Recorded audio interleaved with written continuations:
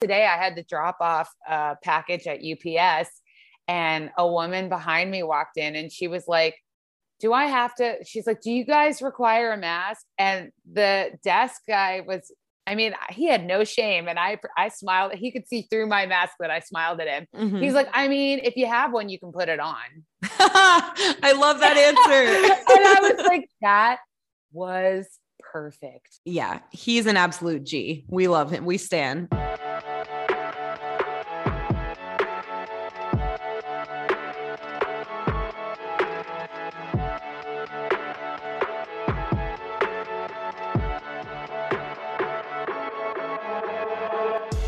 Hey Boo fam, welcome to Peaking. This is Jess, your host, and hopefully one of your best friends at this point. We're in season 2. I feel like I've earned it. I'm so happy you're back to see what we have in store for this season. It's going to get deeper. It's going to get weirder. You already know what it is, though. It's Peaking. It's about low moments in life that are opportunities to grow. We try to do a little bit of self-help, but a lot of laughing along the way. We don't take ourselves too seriously, and we got more of that in store for you this season on Peaking.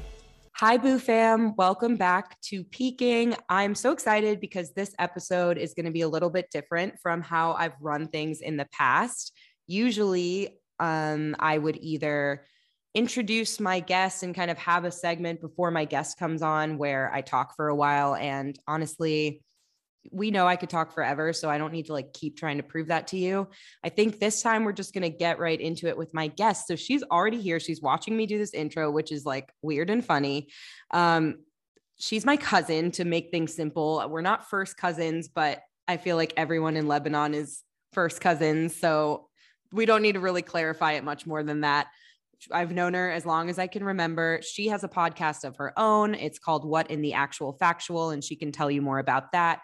We've always kind of been these kindred spirits who are the performers in our family. And so it's really cool that we're kind of doing similar things now. And we started chatting recently about wanting to be on each other's podcasts and what we would talk about. And it clicked for me that this topic that I've really wanted to be covering for a long time would be perfect for her. I didn't know how to do it on my own, and I didn't know who would be the right guest. And then it just felt like things were falling into place when she and I started chatting about it. So before I tell you what that topic is, I will just let her come in and introduce herself. This is my cousin, Aleka Farha. Welcome to Peaking, girl. Hello. Thanks for having me. I'm so excited to see you in the flesh because I feel like so much of our interaction these days is in the DMs, but it's nice. It's so nice to see you in the flesh and just to have this time to talk and actually have a proper kiki. And like you said, not on the DMs. Not in the DMs. We need to kiki and we need the world to hear us. So we're recording it too. Yes. Get excited, world. We're here. Before we tell people what we want to talk about and kind of jump into things, I thought I'd just give you the opportunity to introduce yourself. So very casual.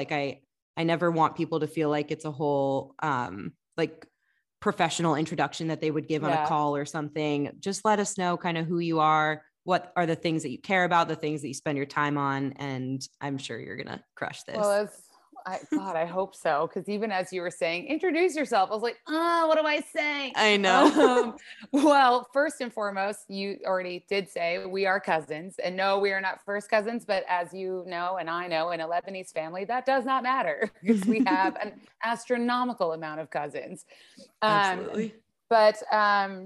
Yeah, I also have my own podcast, which I revealed to Jess that I've actually never formally introduced myself on my podcast, and I'm about 3 seasons in. She's a veiled figure in the corner of her podcast. Well, in my defense, the first few episodes, when I first started the podcast, and I talk about everything. I talk about news, the food, things happening in our world, whatever. And that's why it's called What in the Actual Factual. But one of the things I had hoped to do was an episode about Lebanon and everything that was happening over there throughout the past couple of years with the revolution, also known as the Saura. And I was trying to work with our cousins in Lebanon on the ground, as well as friends who live there. And I realized that I couldn't say my name because obviously my cousins, we all have the same surname. And I didn't want to give their identities away in case I did get them on the pod, because the Lebanese security officials were finding people on social media, finding out where they lived, and went and harassed them. So the thought of that happening to one of our family members, I was like, I would never be able to forgive myself if, something happened or somebody got hurt, or harassed or whatever. So I just decided to keep a veil on it. But then as time progressed, I basically just forgot to introduce myself. So I just kind of went with it. And yes, sometimes I would remember, but I would remember after the fact when an episode would go live. And obviously I'm not going to take it down and re-record. So yeah. I'm proud of you for that, because I'm such a perfectionist with this that like I've re-recorded episodes a disgusting amount of times, and I have to actively stop myself from re-recording now when something isn't perfect. So good for you for just being like, they don't need to know. They don't need to know my name. I'm not re-recording this. I was like, I'm fine with it. But did you ever, when you edit, do you go through and try to catch the ums? I used to, and then I stopped because I was like, I'm a human being. I say and I say like, and people are going to get over it. But the first few episodes or first season, I was editing them out. And still, if there's like a really long one that's easy to crop out, I might still do that, but I'm not going to go through every single one anymore. I was the same way too, but also especially when I had other people, because I also help people with presentations and speeches. Yes. So you always have to tell them to not only watch the ums and the yas and the hms, but also their hands, like, so it's kind of interesting though, when we're on Zoom with people and you watch how their body still moves, even with the camera on them. Yeah. But I would go through meticulously in the beginning and just listen for every little thing and get it out. But now I don't care. Yeah. Because you listen to professional podcasts and you're like, they don't do shit to this. Like they record it and plop it in between their intro and their outro, and that's it. So, right. And they have millions of listeners. Exactly. Unless they're like uber fancy and they have like a whole audio team and sound engineer, then I'm just like, get away from me. Like we're out here doing this ourselves. Okay. We're doing the groundwork. Yeah. We're doing this nameless, shameless, etc. We digress. And no, seriously, like your podcast actually helped me learn a ton about what was going on in Lebanon, because while I knew bits and pieces, and obviously my family had been talking about it, it's just really helpful to have someone break it down and make it really digestible and understandable. And I feel like you've done a great job with all the topics that you've covered in that way. And so highly recommend. She's about to embark on her next season. So go check it out. Follow her on Instagram, all that good stuff. Hey, thank you. So before we get into our topic, anything else you want to say by way of introduction, stuff that you do with your days and things that you care about? I feel like you cook a lot. That's a cool thing. I do. I'm an avid cook, and it got even more avid during this pandemic. I love to cook. I'm also very much an advocate and activist for the climate. I'm also a climate leader and mentor with the Climate Reality Project. So I'm really passionate about that. I am a singer. I used to have a band pre-Panini, as I like to call it. I forgot you had a band. Yeah. And then, let's see. And then my day job, so to speak, I am a consultant and I have my own biz, which thankfully came together throughout this pandemic as well, because lots of people had to pivot, and I pivoted headfirst after being forced to leave my job into what was my side hustle. And it has now blossomed into a full-time business. So that's been really, really cool. And yeah, I'm slowly getting back out into the world, like many. I do have one more question by way of introduction. Yeah. What is your sign? Oh, do you need all of it? Like Aries, like I would love it if you want all of it. All right. Well, I just know the three, obviously, but I'm an Aries sun, Leo rising. I love how you're like, yeah, obviously that tracks. And a Cancer moon. Okay. Oh, wow. Okay. I remember now that you're an Aries, because I remember you have an April birthday, right? Uh-huh. which a lot of people in our family do for some reason. So many. We have a lot of Aries. Yeah. So and many. then I'm a Cancer sun and you're a Cancer Yes. moon. So love that for us. Leo rising makes so much sense. I'm just not even, I just don't even need to comment on that. You guys will just see as the episode continues. If you couldn't already tell that there was some Leo in this girl's chart. I fully embraced it ever since I learned it. I was like, oh yeah, that's okay. All right. Well, here we are. I think it's great because you can have a reason for it. You're like, yeah, I'm a bit performative. I like some attention here and there. It's not my fault. It's my chart. It's not my fault. I love, I mean, it made sense even when I did theater. I was like, I am meant to be here.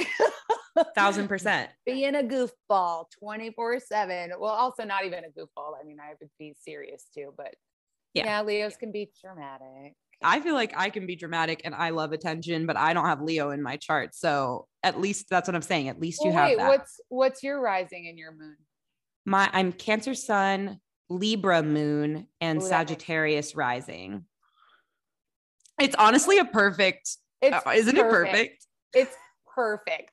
Also, because I love Libras, so it's just and Cancer. So I was like, yeah, this all tracks. Yeah, I love it. Whenever I tell people that breakdown, they're like, they give me the same reaction. Like everyone makes a face that's like, oh my God, I have a perfect chart. That is the most likable chart you've ever heard of. I mean, it is. It's so good. It's so good. It makes total sense. Well, I loved this intro for us and I'm going to take it into the topic. I mentioned this in my first episode of the season, Boo Fam, and told you guys that I really wanted to explore a topic around race, and particularly for people like me and like Aleka, who are non-Black, non-Hispanic, pretty white passing, but our families come from the Middle East, and that plays out differently for each of us. Like Aleka's name is a bit more obviously ethnic, I guess, versus mine is more Americanized, but we both got the eyebrows. I have a little bit darker skin. So it's just an interesting thing that I've found myself thinking about more over the last couple of years and needing to navigate as I've gotten older.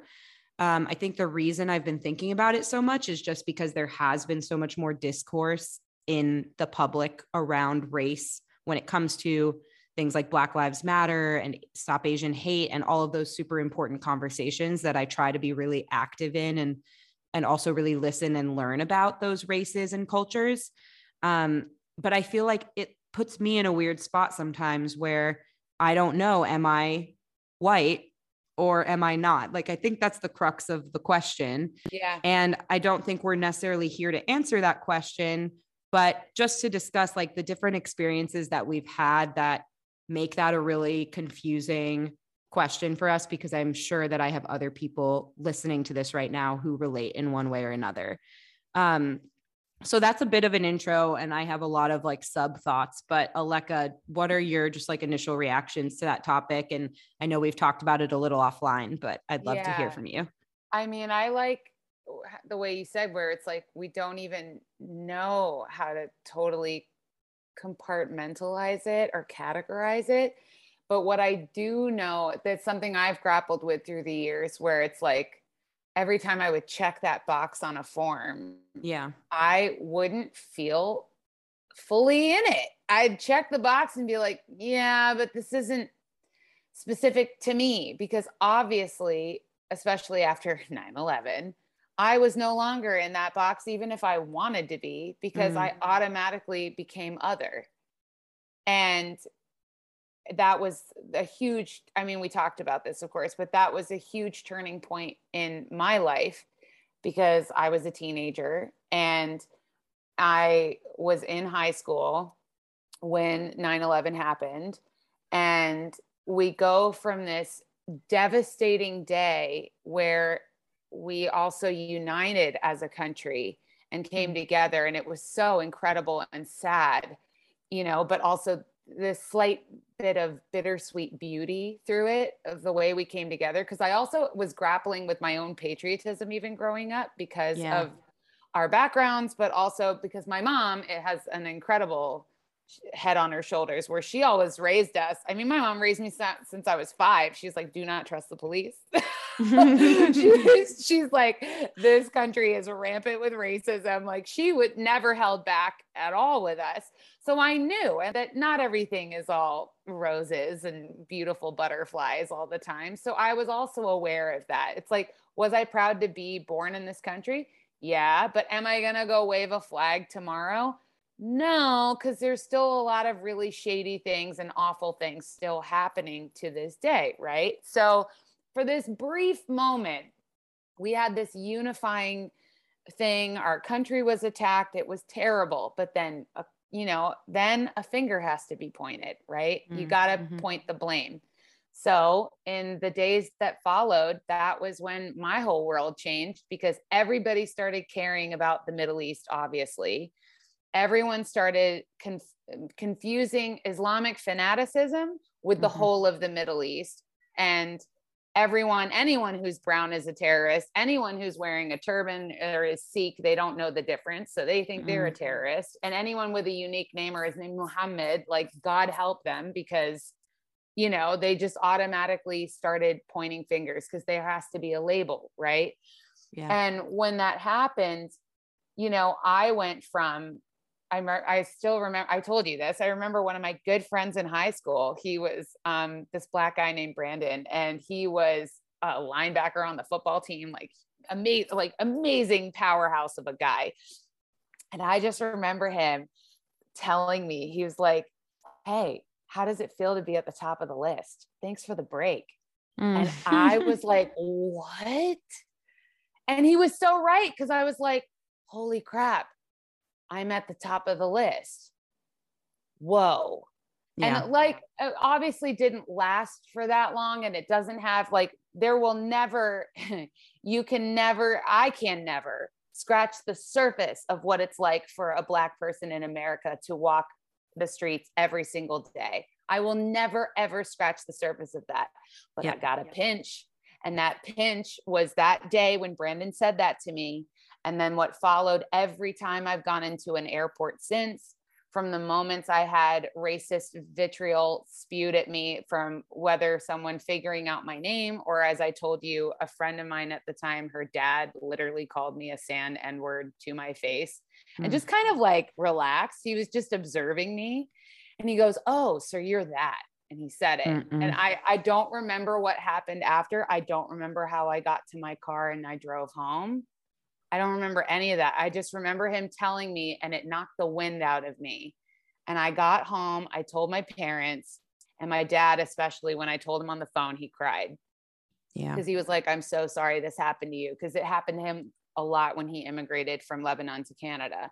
It's why he changed his name from his Arab first name to a generic cookie cutter first name, because of trying to blend in, So once I was 15 on 9/11, it was either, do I hide behind my mother's side and take her generic Anglo last name, or do I fully embrace my culture and stand behind it and teach people what they're wrong about and show them there's so much more? Kind of navigating that through the years. But as the years have gone on, and every time I would be presented with a form, as you said, and you have to check that box, and I remember you actually said that you had an experience, same deal, filling out a form or on a test in elementary school, right? Where you rightfully circled Asian. Yeah. Because you rationalized, well, the Middle East is in Asia. I was literally in the second grade, taking some standardized test that we all had to take. Didn't think twice. Well, maybe I did think twice about it. I don't really remember in the moment, but I just remember, very logically looking at this form and looking at the options. And there's the standard, white, Black, Hispanic, whatever the list was. And it was probably different at the time than even it is now. And I chose Asian because I had taken geography, second grade geography. I'm like, Lebanon's in Asia, makes sense to me. And then our standardized tests come back a month later or whatever. And my parents kind of brought that up to me and were like, why did you select this? And I explained and they laughed and it was a funny thing. But ever since then, I think about it every single time I fill out one of those forms. I've been applying for jobs lately, so I'm filling out a lot of forms that ask me for my race. And I every time feel uncomfortable with what to select. And I end up selecting white. Yeah. The forms themselves are uncomfortable. Yeah. I end up selecting white, but I'm like, this doesn't feel accurate because, and I think this is like the crux of a lot of it for me, is that a white person, like a truly white person, like with roots in England that came over to America, something like that, doesn't look at me and hear about my background and perceive me as white. A Black person rightfully doesn't perceive me as Black because I'm not. A Hispanic person doesn't perceive me as that because I'm not. You know, so it's not that I'm saying, I totally want to make sure it's loud and clear in this episode what you said, that like I will never understand the Black experience in this country. I'll never understand any experience other than my own. But that is a uniquely difficult one because of, you know, the literal visual cue of skin color that is perceived in this country one way or the other. But that being said, like I've had experiences with white friends where it's become very clear to me that they don't see me as one of them. And I was raised to think I was one of them. My parents wanted very badly to assimilate in this country and give us a very, you know, white American life. And they did in a lot of ways. And that at the time was something that they really valued. And I understand why, because it was a way to succeed here. My dad, similarly to yours, changed his name to eliminate those barriers to success here, you know? So I know why they did that. And I have benefited from a lot of privilege in their success in this country. And part of that success was deciding to assimilate and to be white. But I also know now as an adult that I'm actually not, because that's not what this country views me as, whether I feel it or not. And I don't feel it, to be quite honest, because I'm also very proud of my culture and like to celebrate it. And I feel connected to it. And so I don't feel white, but I don't really know what I feel. I feel Lebanese, but I don't have space to feel that. Exactly. It's like, I feel very much Arab, but I don't, again, like, where is that space to have that, you know, unless of course you live in those countries or surround yourself with the people with the same background all the time, which I don't want to do because I love having my eclectic group of friends and everybody in my life. But at the same time, it's like, when are you going to feel those moments or that sense of belonging culturally unless you are around it? Because there's still, like, you know, I think of when I was a kid, yeah, like the parallels when I explain, you know, how before 9/11, nobody knew where Lebanon was. And then after 9/11, it's like, what? Everybody knows the Middle East all of a sudden. Mm-hmm. But I also, you know, loved it, but I didn't talk about it all the time. And then again, after 9/11, I talked about it all the time. In what way? I was proud. I made the decision because I thought, I'm not going to let someone harass me or bully me or my family. I'm going to be very firm and standing tall and not being afraid to talk about it, but also not doing it in like a forceful way, but sort of also like, and you do it too, which I love. This is why I feel we are also kindred spirits, not just cousins, is that we use humor to get some points across here and there or allow people to learn. So I would use my own humor, like even with people, like for instance, eating hummus, I'd be like, oh, you like hummus? They're like, oh my God, I love it. And I would just be like, well, you're welcome. Right. And they would be like, what do you mean you're welcome? I'm like, that's our food. Like, you're welcome. Right. Right. And they would be like, oh my God, I didn't know. And I'm like, yeah, this is all part of Middle Eastern food. So I would use food as kind of my segue, and I'd make little jokes here and there. But I also, with every time I hit an obstacle, be it in the airport and getting profiled, or be it in job hunting, because as we said, like, you know, you're job hunting now. Like, even I know for a fact that even now, when I was job hunting, when I had to leave my job at the beginning of the pandemic, I was super frustrated because I knew still to this day, people look at my name on paper and they don't know. They just don't know.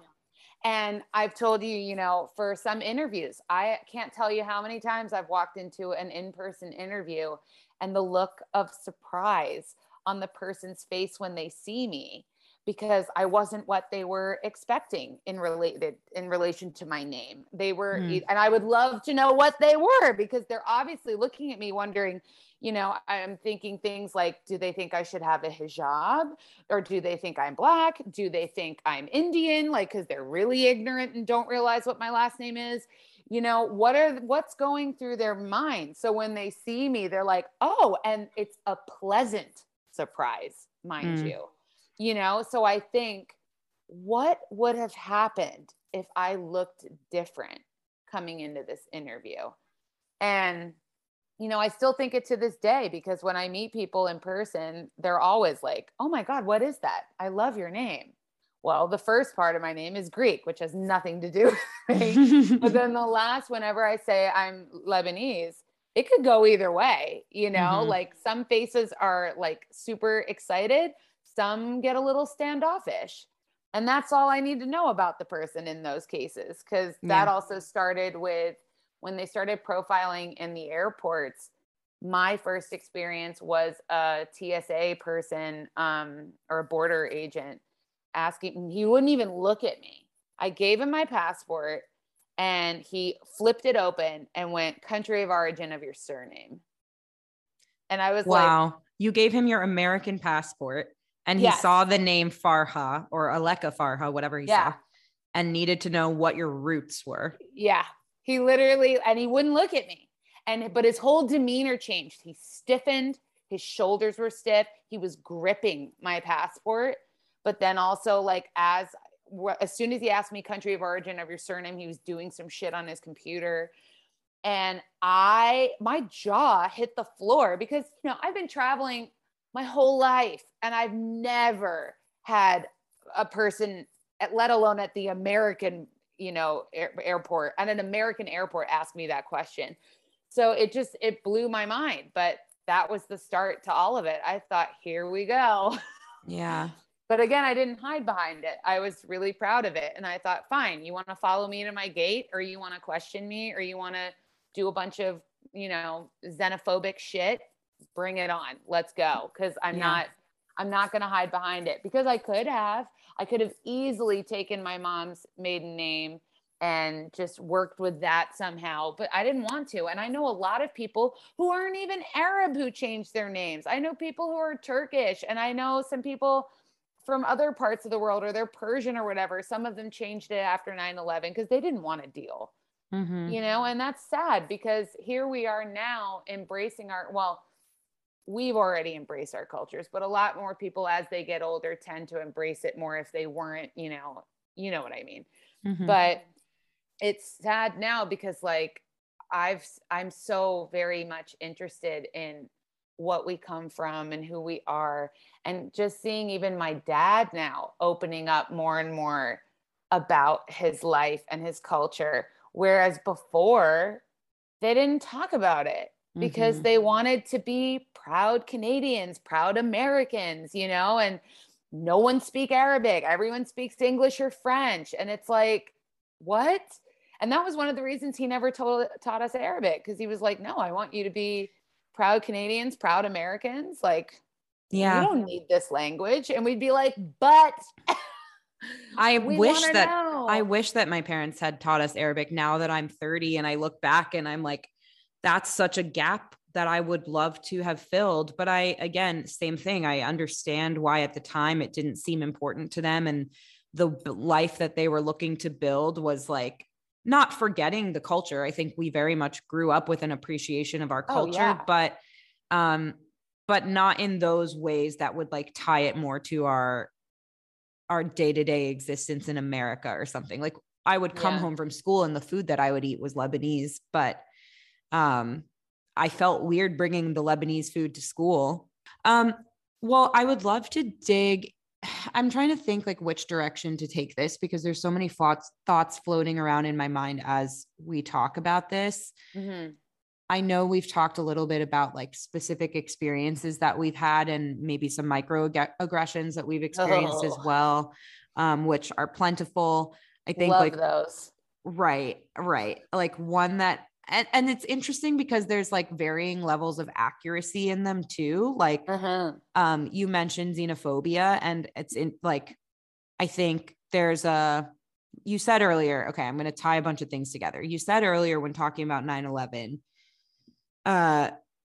that after that, and I agree with this, there was a cultural shift where people conflated the Middle East with extreme Islam and like extremist groups, terrorist groups, like the end of that spectrum, and just assumed if you have any ties to the Middle East, then that's what the Middle East is. And so we're scared of you and we don't accept you here and get out of our country.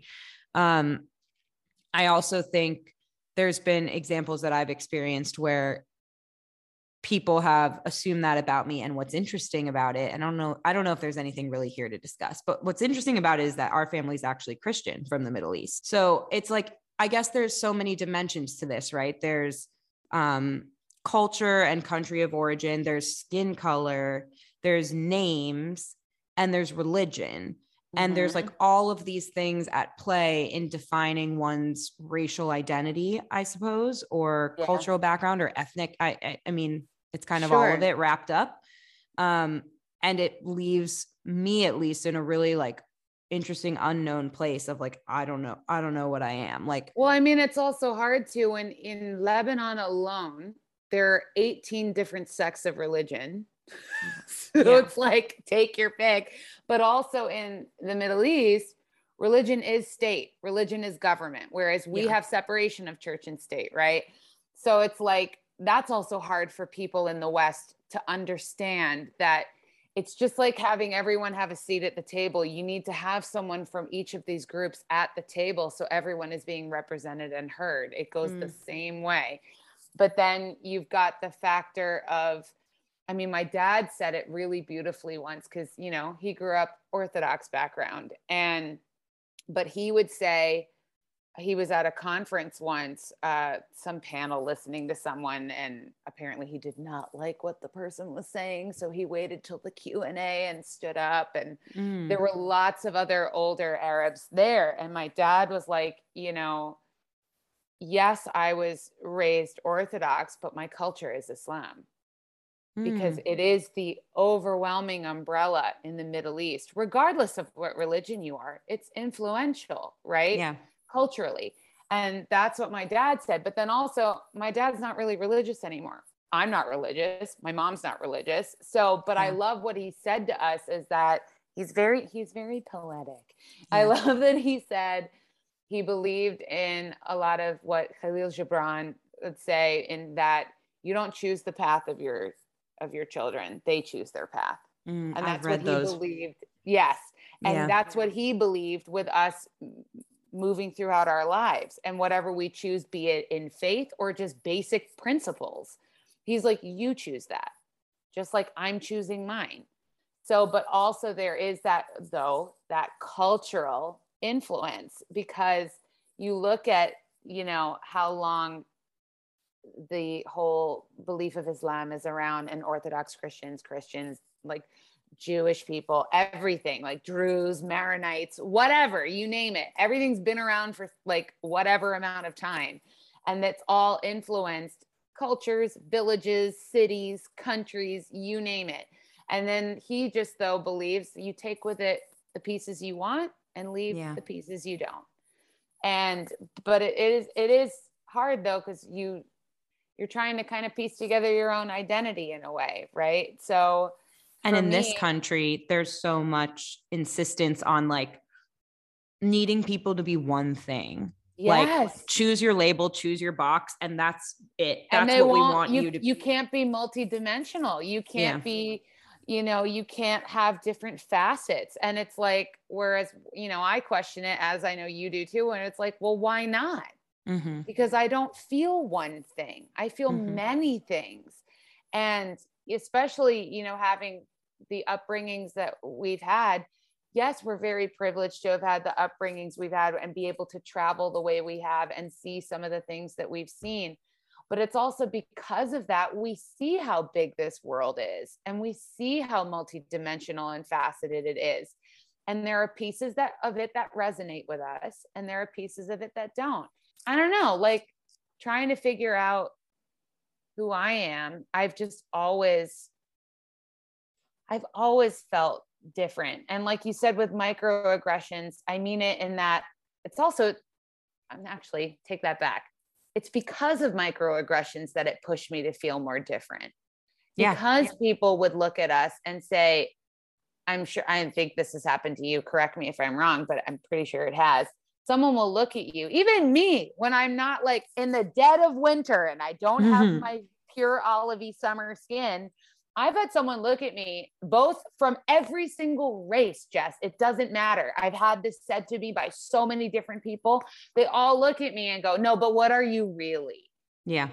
Like, what are you? You're different. You're exotic. What are you really? And I'm like, what the flip? Or someone would be like, well, where are you from? And, you know, I say like Baltimore, and then they'll be like, no. But like, where are you really from? Yep. And I'm like, and it's interesting. That has been said to me. Yes. I've also watched it said to my parents, and particularly my mom gets really frustrated, understandably so, with that question. We'll like meet people in passing, or maybe we're sitting at a bar talking to the people next to us. Like, I don't know what it is. And they'll say, oh, where are you from? And my mom will say the DC area. And they're from the DMV. Right. And they can hear her accent and they can see, you know, her eyebrows and eyes and olive skin. And they say, no, but where really are you from? Where are you from originally? Whatever they say. And on one hand, when I watched those encounters happen, I'm like, I want her to be so proud to say Lebanon. Yeah. And she is. My mom is the most proud Lebanese person there is. But at the same time, she also gets so frustrated by that question, because it is a microaggression of like, just because of how I look and how I speak, you automatically want to know where else I'm from. I'm an American citizen. I've lived here for 35 years. I've built a life here. Like, so it is that weird dynamic of like balancing the pride for your culture and wanting to represent it, and also not wanting to put up with those types of microaggressions. Totally. But I do get very excited when someone guesses it right. And it's nice. Oh, I do too. Oh my God, I get so it actually happened to me recently. Someone just got it. They didn't even it was their first guess. They're like, are you Lebanese? And I was like, that's amazing. Well, I was at a bar on Halloween, side story around this, and we walked into the bar, and the bartender, like, I went up to order a bunch of beers for my friends, and they were all sitting at the table, and I'm the only one that went up to the bar. And the bartender was like, okay, where are you from? And I was like, what? And he was like, in the Middle East. Are you Greek? Are you Lebanese? Are you Turkish? Like, immediately. And I'm pretty sure I was wearing a mask too. So this was based on my eyes and eyebrows.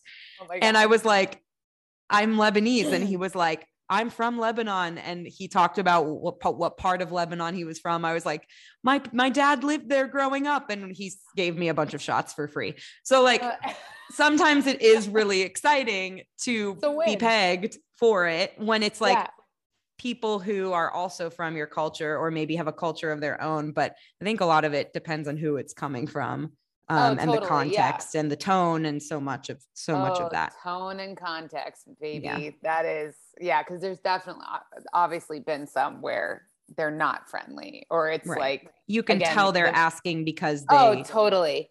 Or they think, they want to just peg you as either a terrorist, or the worst is, I remember once, when I was working in a store, this was years ago, and I was checking this woman out. She was a very sweet little Asian woman, but then everything changed. I complimented her bag, something like she had a really beautiful purse.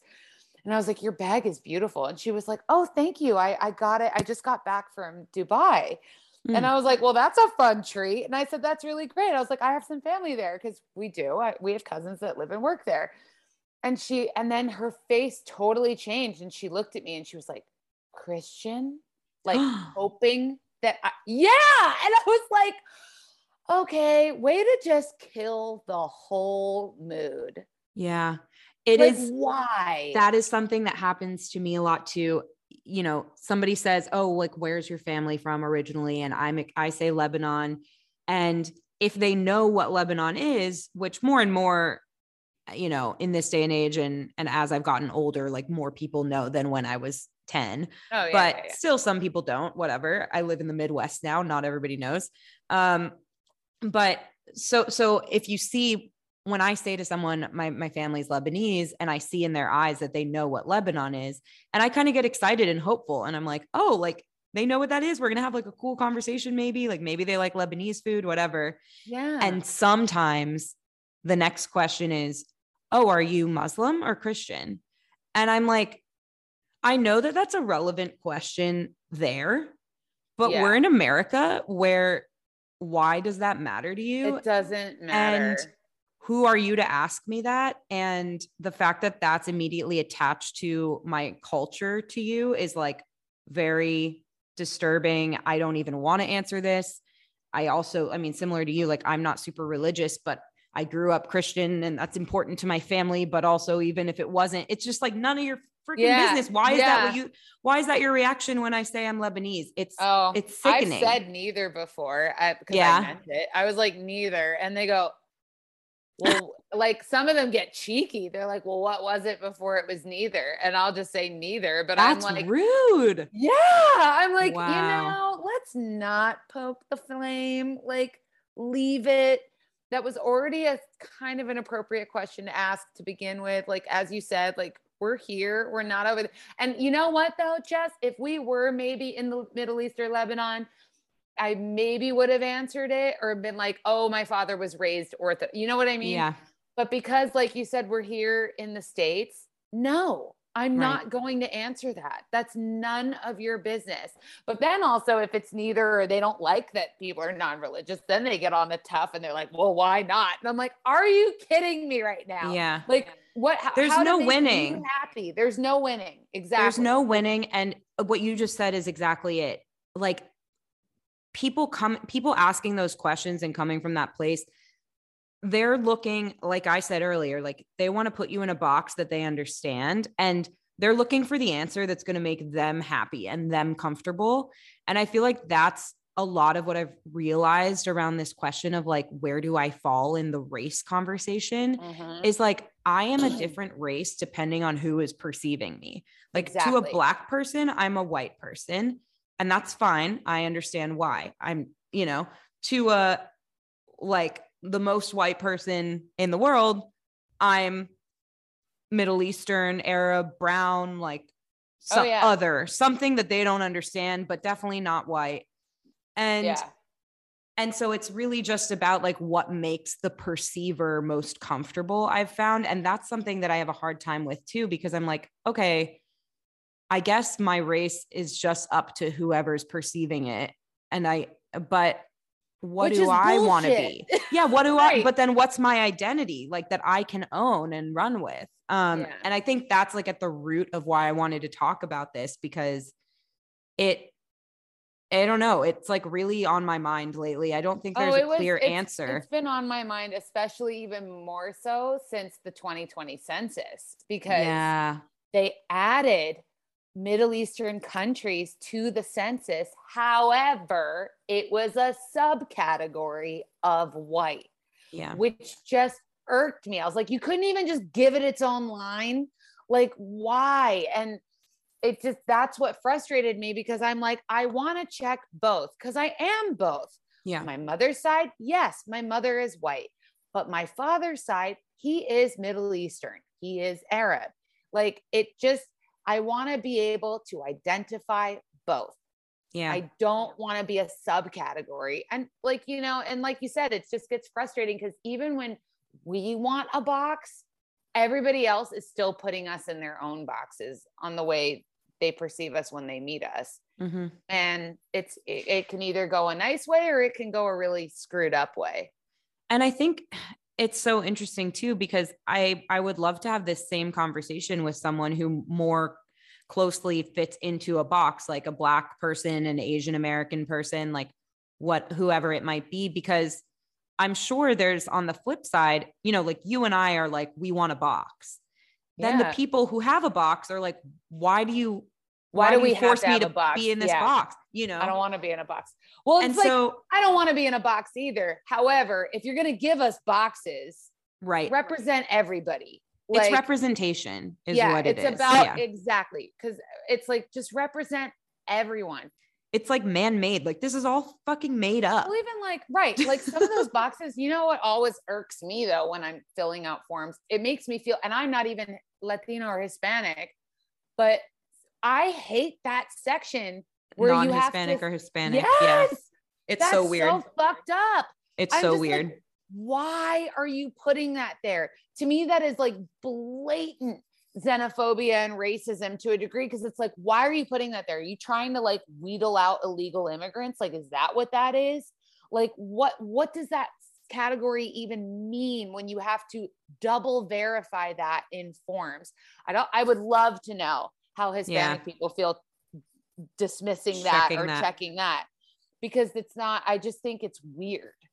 Like, I do why too. is that there?